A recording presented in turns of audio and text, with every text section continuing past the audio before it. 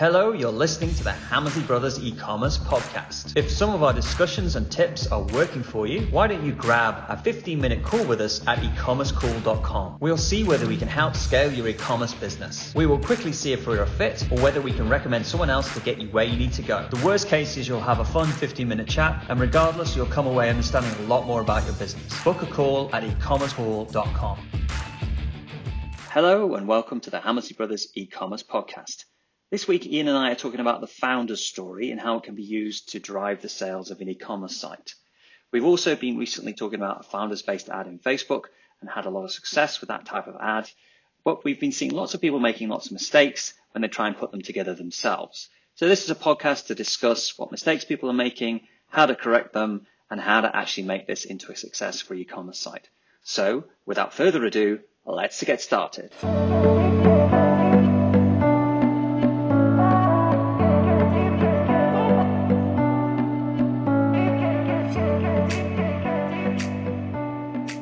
Hello, Mark. How are you doing? I'm all right, Ian. How are you? Excellent. Yes, I'm okay. I'm okay. And interestingly, we were just having a conversation like we normally do. And we thought we'd better record it because it was interesting. We were chatting about e-commerce because who'd have thought we actually do talk about it all the time. Well, that's how this podcast came around, really. That was just basically recording of conversations because obviously we live on opposite sides of the earth, pretty much as far as you can get away from each other. And well, that's what happened. So exactly, it was today. I was driving home from work in England, and you were driving to work in New Zealand, or actually going across your lawn. Yeah. And, don't want to dispel the myth of the Hammersley Empire, but you have a home office, as in New Zealand as well. I've got a little hut. Well, it's more of a studio in the end of a garden. I always enjoyed Roald Dahl as a child. He used to go and write his books in a little shed in the bottom of his garden.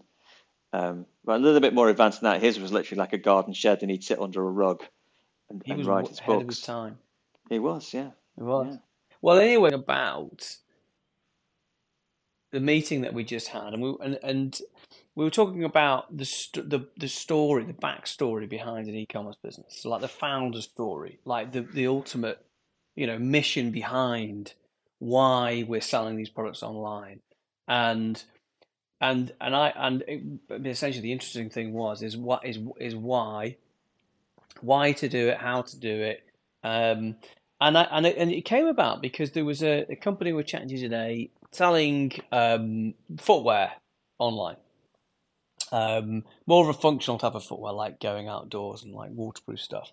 And there was we often hear there's a slight reluctance sometimes for the e-com brands to show who they are, like the founder.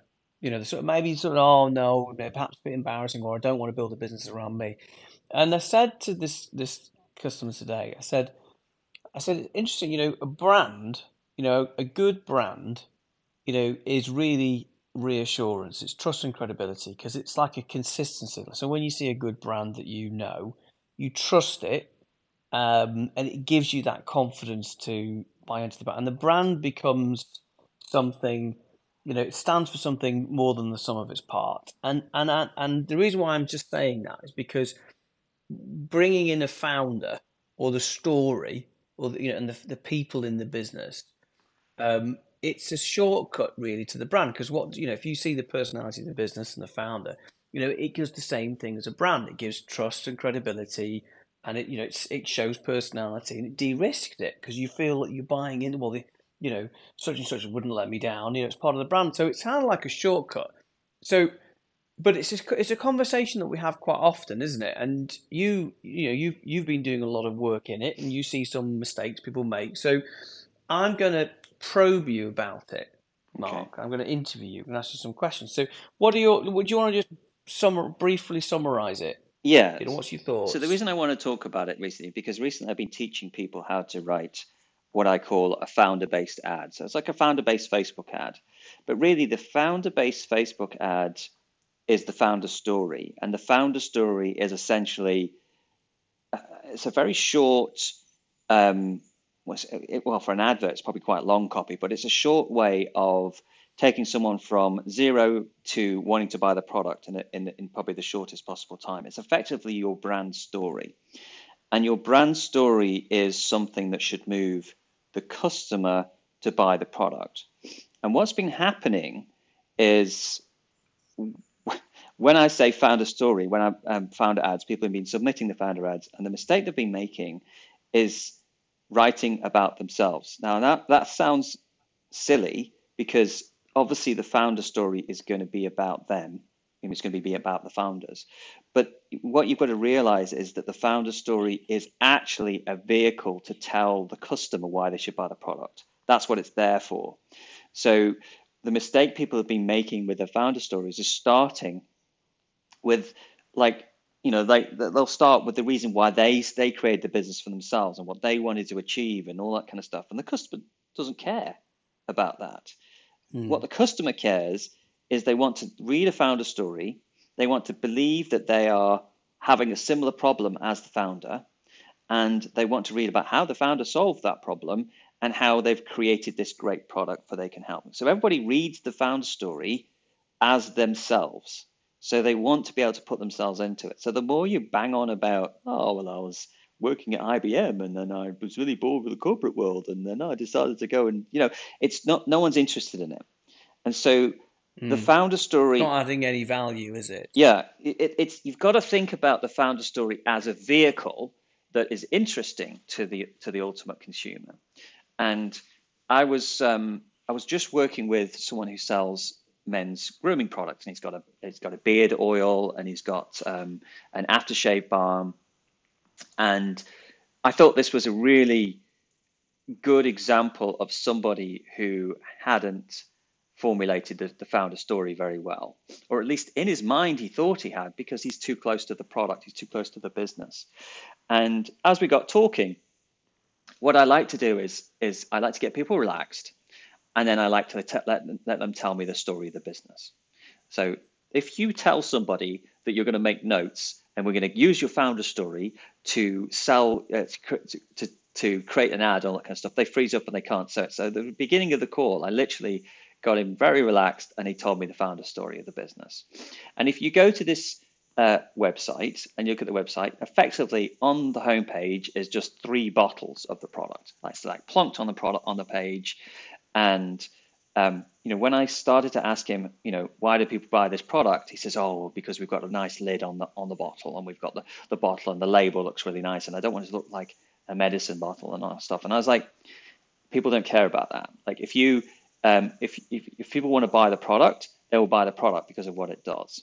And so when he was relaxed at the beginning of the call, what he said to me was, he said, well, I've been a barber for 44 years.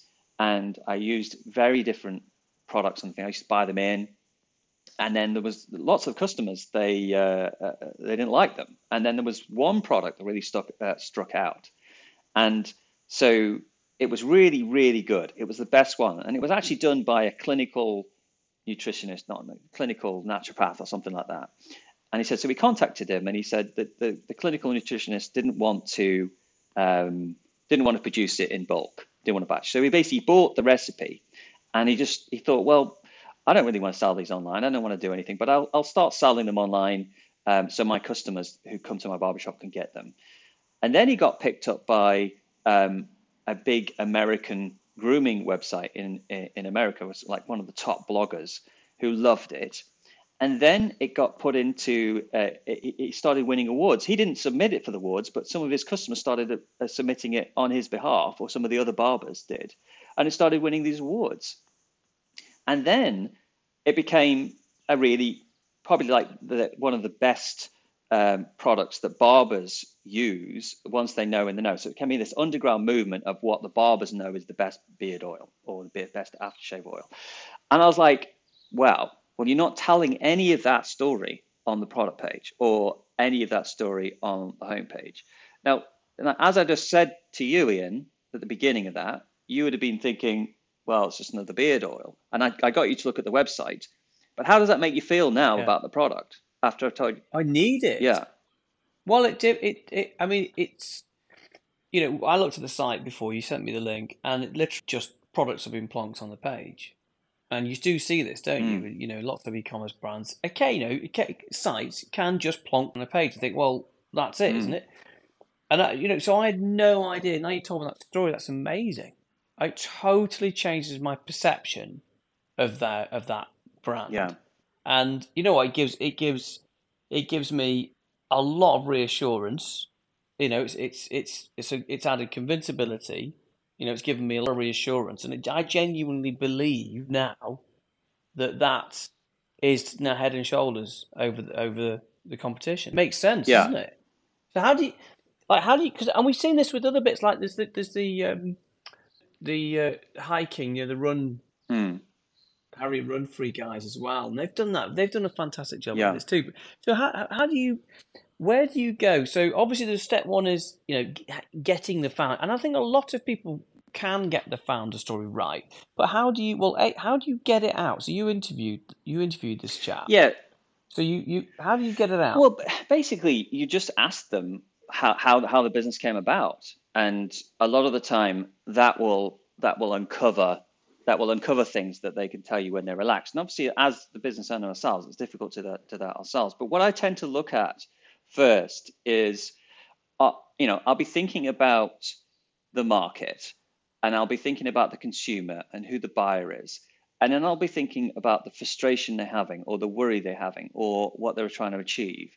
And then I'll start to think, well, surely the founder had that problem at the beginning, and that's what's going to resonate with each other. So like the barber story, for example, like other barbers, I mean, ultimately, he wants to do lots of wholesale. Like selling online, like a few bits of barber oil is great, but if you can get into wholesale all around the world, then it's going to be a much bigger business. So if you can sell it to people who have large grooming distributors and things like that, then that's what he wants to be able to do. So that's what he wants the founder story to kind of link to and give authority with. So you really want to start to think about how can it's almost like using the founder story as a method to tell the person what they need to hear. Yeah. And so in order to do that, you need to think about, well, I've got my story over here, and then over the other side of it, I've got what the customer needs to be convinced of. So I'm always aware of that in my mind. So like a good example is someone who's on the 20K core at the moment, and she's got a company called Motorcycles Cosmetics, Motorbikes and Cosmetics, which is a company she set up with her husband. And her founder story is that she suffered from something called fibromyalgia, which I'm not exactly sure what it is, but I think it's pain in the body that you can't really get rid of. And her husband was a chemist, and he started producing some massage oils and some oils to help her with her condition. And then she started selling them to friends, and then she started making it bigger. And that was that founder story. And so we took the founder-based ad structure, which I give people as a template to write the founder-based ad, which was basically saying, we kind of switch it up. We talk about why it's interesting for them.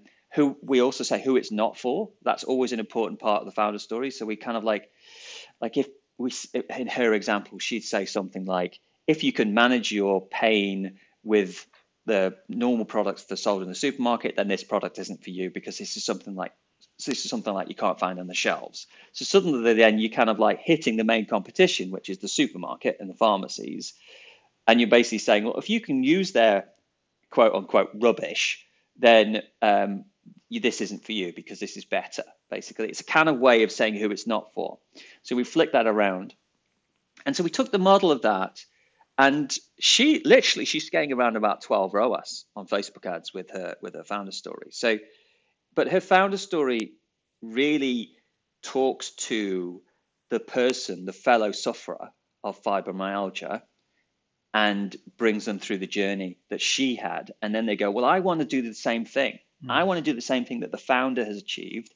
I want to have that for myself. So the founder ad, it can't be like, oh, how I set a business up and how I made loads of money and how to do this. They're not interested in that. They want to know how your story is going to help them. Does that make sense, Ian? So you're saying that the founder story really has to be aligned to the job done and the anxieties. What could go wrong? Well, that makes sense, Yeah, doesn't it? Because it's but reinforcing that ultimately why people want to buy in the first place, job to be done, and then what they will be anxious yeah, about. and And I it has think the a other point of mistake that difference, doesn't people it? make with the founder-based ad is not getting the attention in the first couple of sentences in something that kind of hooks people in. So the story should hook people in at the beginning. So like the barber one, I was kind of just on the call with him. I was just kind of writing it in, and the kind of like the sentence I wrote at the beginning was, "I never intended to sell and produce beard oil and grooming products!" Exclamation mark. So like that gets your interest. Like if you kind of say, "I never intended to do this," or "I never intended this," you could say something. "I never intended to become the best-selling barber oil in the world," or something like that. "I never intended to achieve this." Like that gets your interest, because it's not saying like, "Oh, I was a barber for 44 years." This sounds to me like we're going back to the masters of advertising copy, like Ogilvy and is it Claude Hopkins, the Claude guy who Hopkins came is up the with the guy that beer ad? wrote Scientific Advertising, I think, which is one of the old school books I recommend people read as kind of like your starting guide. And then the other guy, the Ogilvy, Yeah. the original David Ogilvy ads were like the long form copy. And so like when I ask people to write a founder based ad, they think, "Oh, it's long copy, no one's going to read it." But if you've got a product that needs a little bit of an explanation of, like particularly products that don't work very well on Google Ads. Like Google Ads, like selling a beard oil on Google Ads is quite hard because there's so many beard oils and there's so many things that on the product page, you haven't really got enough space to tell the story. Whereas Facebook ads, you have got a bit more space. Now you can do it with a long copy ad or with a video. Well, but it's also here. So there's just coming on to my next question before you get into that, because I've got some good. I want to ask you some questions about the actual mechanics of once you've got your founder story, and it aligns with the job to be done, and it hits the main points in terms of anxieties and things. But what I want to know about now is practical implementation of it. But I'll just say before I ask that, I can also say that sometimes there is a reluctance for people. They think they're sharing too much, and I know this because you were chatting about a beautiful sofa company that's based in the UK that's trying to scale. They're selling sofas online. There's a lovely story around about the how and the why and why they make them this way, and it was time crafted it, and they thought they were going to give way too much, and we were like, no, don't worry about that. No one's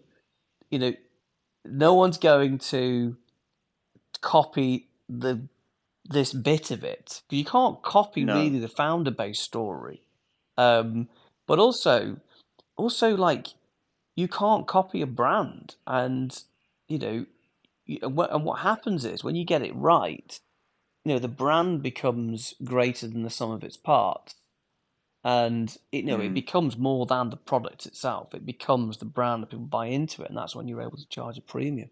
So I would say don't worry about it, and also if unless you're doing 50 See, the thing million, is, you haven't really got a like, brand, so he it was doesn't matter. reluctant to give away his sales secrets that he uses when he gets people into the showroom, because a lot of people book online and they come into the showroom. But what he probably doesn't realize is by the time they've gone into the showroom, like, and they've made a trip specific to buy the sofa, most of them are going to buy a sofa.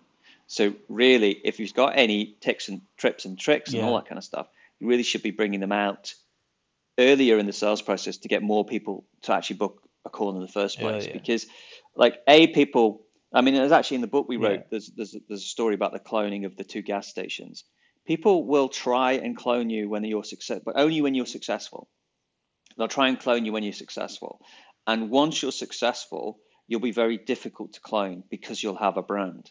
It's a bit like me coming out with an aftershave and then going and having looking at the Armani ad and going, well, that's how you do an aftershave. I'm going to go clone the advert. I'm going to go and, I can't afford Johnny Depp, so I'm going to go and get some dude to kind of dig a hole in the desert and do it. And it just doesn't work. You can't clone it because you're not coming at it with the same brand heritage and story. Hammersley Hammersley aftershave. Yeah, aftershave. Hammersley and No, Hammersley aftershave. Yeah, good. Hammersley and Hammersley. I don't know. Who The wouldn't? Who smell wouldn't of buy that? e-commerce hard work. Baking and e-commerce. Yeah. Sweat Well, in a bottle. actually, funnily enough, we've got well, you know, funnily enough, I was chatting about this today, just as a slight interlude. We've got in Manchester. We're growing the UX team. We've got a new UX designer that's come on board, and and I always take them through this little training. And I said one of the mistakes that people often make when they're doing UX design work is they'll think, okay, we'll look at like Ralph Lauren. Ralph Lauren, very successful company. If it works for Ralph Lauren, it's going to work for us. Like, we'll just copy Ralph Lauren. It needs to look like Ralph Lauren. And it's like, obviously you can't do that. You can't just create a site, make it look like Ralph Lauren and expect it to work, because Ralph Lauren have got such depth of history and credibility and positioning and brand that, and that's come through, years and years and years and years of Also, they're very poor a lot of the time. Go and look them. at them, and I get asked to review them all the time, and I'll go and look at them, and they'll be very poor in terms of the information that a buyer typically needs to know.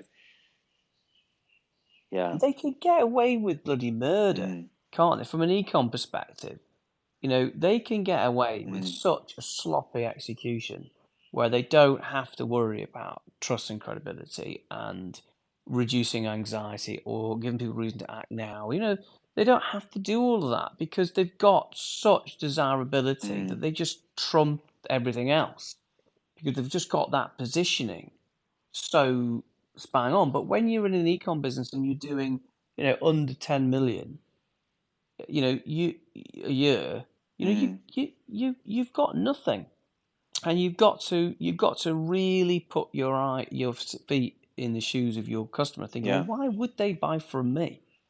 Like, I've got to work really hard to make them buy. Anyway, that's a slight interlude, but I always use that, and that's one of the common mistakes that people make when they're trying to doing UX, is they want to make it look like a very aspirational brand. Yeah. Without you wouldn't the backstory, always, without the history. I was just thinking, like, when you wouldn't use a founder story, you wouldn't need a founder story. So, like, and two ideas come to mind. Like, for example, like the bedding store that we're doing is the demo store. We don't really need a founder story for that, because we're kind of using, we're kind of having aesthetic.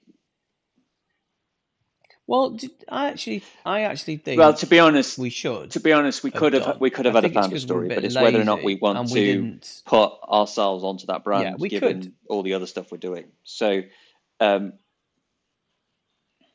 yeah, well, I know, but I think you raise a very, very good point. Look at Layered Lounge, for example. Look at Layered Lounge, for example. She's not put herself into. More important? She's not really made herself the focus of that business. The focus of that business has been the photography. She's kind of gone down the same route as Cox and Cox, basically, and you would never know about Rod from Cox and Cox, would you? Who was the founder when we were working with them, who have gone bankrupt. I think they've been bought, haven't they? Yeah. Well, to administration, they got me, which is sad, really sad. Same sort of cash flow problem, but I actually think businesses like that do suit with the founder story. I think they do, and I think they're the ones that naturally benefit. I certainly think Graham and Greene had a founder story, and they seem to be aware of their founder story. And Abigail Ahern, obviously, she's got a founder story. Yeah, and I think there's like Studio McGee from. I probably said that wrong from the Netflix stuff, but no, I think there's lots of examples in it. I think you typically see it.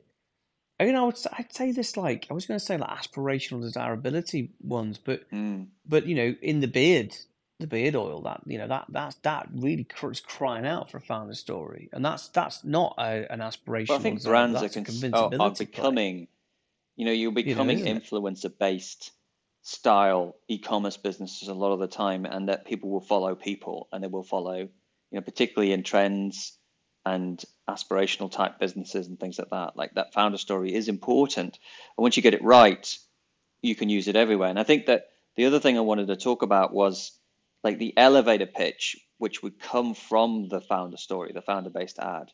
And the elevator pitch would be effectively taking the founder's story and just putting it in and taking the essence of it and putting it into 2 sentences, and then saying something that would, if you were in the elevator with a customer, it's like what it would be. So for like the beard oil, it would be like, the world's best-selling beard oil that won awards, even though I didn't want it, or something like that. You'd kind of condense it into like, do you want to buy the beard oil?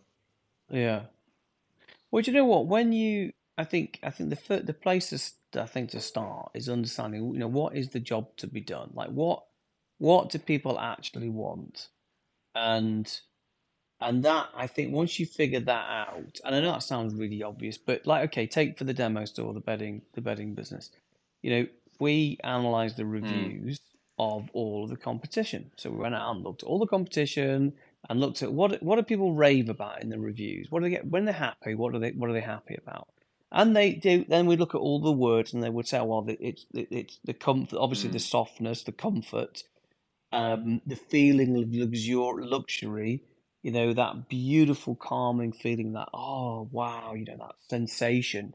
That when going into this, beautiful, luxurious bedding, and they set using the same words over and over and over again. Beautifully soft, beautifully luxurious. It was that. And so you start to then have a very, very clear idea of what the positioning of the brand should be. You know what photography you need to do. You know what elevator pitch you need to do. You know what strapline you need to do. So with the everything bedding becomes example, clear. What I would do is be like, right, the consumer really cares about the feel, the comfort, and the washability. So in my founder story, I'd be saying, I am like the worst guest in the world. If I haven't got the right sheets and I haven't and they don't wash right, I am an absolute pain. I would be making myself into somebody like the extreme version of that, so that when I'm talking, they believe what I'm going to say. So like, you see what I mean? You're saying that you care about that. You care about this. I can see the consumers care about those things. Well, I actually care about those 100 times more. I'm like the worst nightmare of that kind of style. So that then they start listening because they go, well, if it's okay for him and he's a complete geek about this stuff, then it's going to be fine for me. That's kind of like where you might want to position it. Well, I was going to say, I think you're definitely right. But I think it actually, the founder story is all intertwined between, the positioning of the brand, the job to be done, and the anxieties. And it's a backup and a support of it, and because it adds credibility and it's a reason why we exist. So you were talking about the elevator pitch there, and the elevator pitch is that little, little sort, maybe 2 lines of copy just below the title. It's like your hook. It's like your hook. Page. It's like your reason to kind of people for you to dive in. And it should hit the job to be done and the anxiety. So like with the bedding site, it's like luxuriously comfortable, great in the wash, something like that. And it's it's obviously, it becomes obvious what it is, doesn't it? So let's just go back to the implementation, the practical implementations. You've got your founder story. Like once you've got the job to be done in the founder story, right, you can see how it would work in your ads. Okay, your ad copy and your Facebook ad copy, and your emails too. But look, where else do you see it? Where should it go?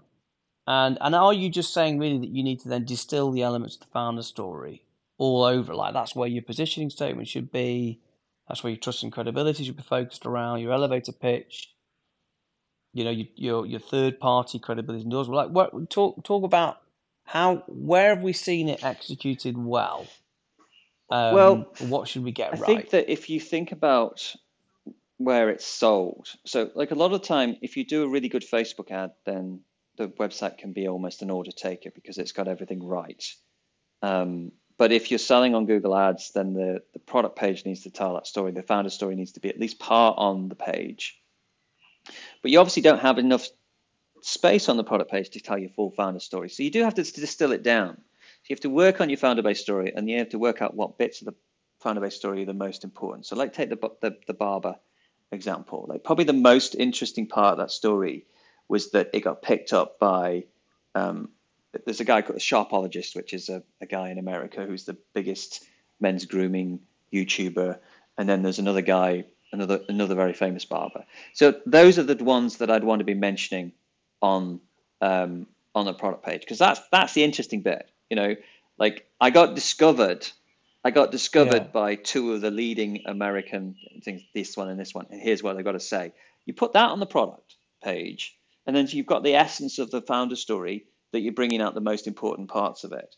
And then you might look at, and then you might go and say, well, it's known, I've said at the bottom, it's known in the barber trade and the underground as the underground choice for those that know, right? So that's a statement. And then underneath that, I might put maybe 10 or 15 testimonials from actual barbers underneath that.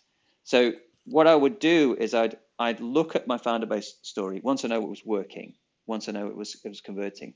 I'd take the essence out of that, and I'd say, well, what are the key bits of that story that I need to convince people on the product page, knowing that someone's going to land on the product page and they're not going to go and find the About Us page. They're not going to go and hunt for the story, because why should they? I'm selling them the product, and if I don't put it right in front of them, I'm not going to. But just to put it in perspective, what you're saying, you wouldn't put the whole founder story right above the product image, would you? You would have the positioning statement at the top that would ideally tie. I mean, some sort of third party credible source like GQ magazine saying, "Oh my God, this is like the world's best sheet." And then you'd have the elevator pitch, which would be quite high up. And then you'd start to bring in the founder story underneath it, when you've kind of dealt with the fundamental. So it's interesting, the founder story, because you see it definitely as part of the recruitment advertising. Certainly there. You see it at the top of the site in the the positioning statements right at the top. You see it, the founder story starting to come out in the product page a little bit longer. And obviously you take them into the About Us. And you also see it in the emails, don't you? In all the automated browser-based emails, to add that credibility there. So you are weaving in and out. It can't just be a page on the website. It's got to be. And you know what? The other thing I'd say as well, sometimes we see that that when people go to the basket page, they go to the cart. If they go there, and you look at where did they go? What do they all go into the checkout straight from the cart? And often we've seen that, well, not often, but sometimes we have seen that they go to the About Us page. So they go to the cart and they go to the About Us page. And like, why are they? That's weird, isn't it? Like, why do they do that? And I can't remember which one it was, but there was a couple of businesses in the last 6 months that we've looked at that happened. It was very high up, and clearly they want to know who the hell this company is. Like, what's the story? Who are they? Where are they? Who's this? Is this just a kid in his bedroom spun up a Shopify site, or is this real? Like, where's the credibility? Where's the trust? And you do see that. And I would say getting the founder story right, and bringing out the personality, I think it's like the cheapest, fastest way to create a brand, like to create that credibility. Because how else are you going to do it? Are you going to go and sponsor, like, catwalk shows, or are you going to go and take out TV advertising? Like, most people have got a very limited budget. They haven't got a big VC backing. They're sitting on maybe the lowest they can go is like a 3.5-4 times ROAS. And like, they want the marketing budget to go as far as they possibly can, but there's no way they're then going to go and, go and get interviewed by, Financial Times how to spend it, or it's one side. So they've got to leverage every last little bit. And I think bringing that story. The other thing as well, I think once you get the founder story right, and you position your brand around that founder story, you do start to get interviewed, and you start to get little pieces of press about you, and it becomes a lot easier for you to approach journalists. To try to get things written about you, because there's a story there. You're not just trying to flog. You've got to move people away from just looking at the product as a product. If you kind of like the barber one again, if you look at the homepage, it's literally some glass bottles with a label on it, with some stuff inside it, right? And you can't sell that. You just can't sell it. Well, you can, but you're just going to find it difficult. People want to, they want to, like, as I told you the story of it, you at least want to try it. You're interested in it. You're like, yeah. Well, because otherwise you take that founder story away. All it is a pretty naff looking bottle with some liquid inside. I got no idea what they're selling it for, like $15 or something like that. Yeah. Probably more. But then it's got to be. And the other thing is that without the founder-based story, the elevator pitch, and the things that make it up, and the provability of the founder-based story, is that if you just kind of come and do like the Hammersley Brothers offer architecture on it, you are. And it's not just about discounting, it's 3 for 2 or free gift with purchase, all the kind of Hammersley Brothers stuff we talk about. You are not pulling against anything. You've got nothing to leverage against. Like if I give you a plastic bottle with some oil in it, you go, I don't want it. If I tell you it's used by the Sultan of Brunei and for 20 years and it's the only thing he uses and it costs him $20,000 a bottle and you can get it for 10, you suddenly go, oh, that sounds quite interesting. I'll have a look at that. But exactly. But you've got offer ends midnight. You've got to. I might need it. Like, you can't just offer your way out of a hole. You have to raise your the desirability. You have to have something that will give it that interest level. Otherwise, you're trying to sell that ice to Eskimos, which is difficult. Is it Inuit now? I can't remember. That's a slur, isn't it? Oh, we're going to get written in. Probably. Someone will tell us. Quick Google. Good. Validation. Trying to sell ice to people who have a lot of ice is what I should say. And it's very difficult to do. Yeah. But ultimately, well, you got to leverage against something. You can't just go and bang an offer on there. You've got to go through those steps, like we said before. The positioning, the navigational flow, the reducing the anxiety, trust and credibility, reason to. This is why you probably shouldn't say Eskimo. So you should say something else. Oh, well, as we don't edit the podcast, we're just going to have to send it out as is. And for all the Eskimos we have offended, we do deeply apologize. Okay, so there you go. There's the founder-based story. Yeah. There's the elevator pitch. There's all the information that hopefully you can use to start building something greater than the sum of its parts. And if you can, Can I ask you a question before you go? Because you're wrapping up. You said before that you get people to submit their founder-based ads for you to look at. Oh, that's only on the 20K core program. I don't get. Yeah, I don't get. Well, that's what I mean. I know what you mean, but what do people like? I want to do that. I've got ads. I want you to look at my founder base. I want to look at my Facebook. Come on to one of the programs when we open it. It's closed at the moment. How do we? You have to wait till we open it. It's closed. Sounds like you're sort of trying to position it in some sort of. I get busy, Ian. I can't do it all the time. Sort of scarcity there. Is this a it's only close to you, Ian. Test? I can't cope with you in it, to be honest. That you're doing. Or anyone else talk to me? It's wide open. Come on, join. Yeah. Good. Awesome. All right. Well, thank you very much. Speak to you next week. Okay. All right, Mark.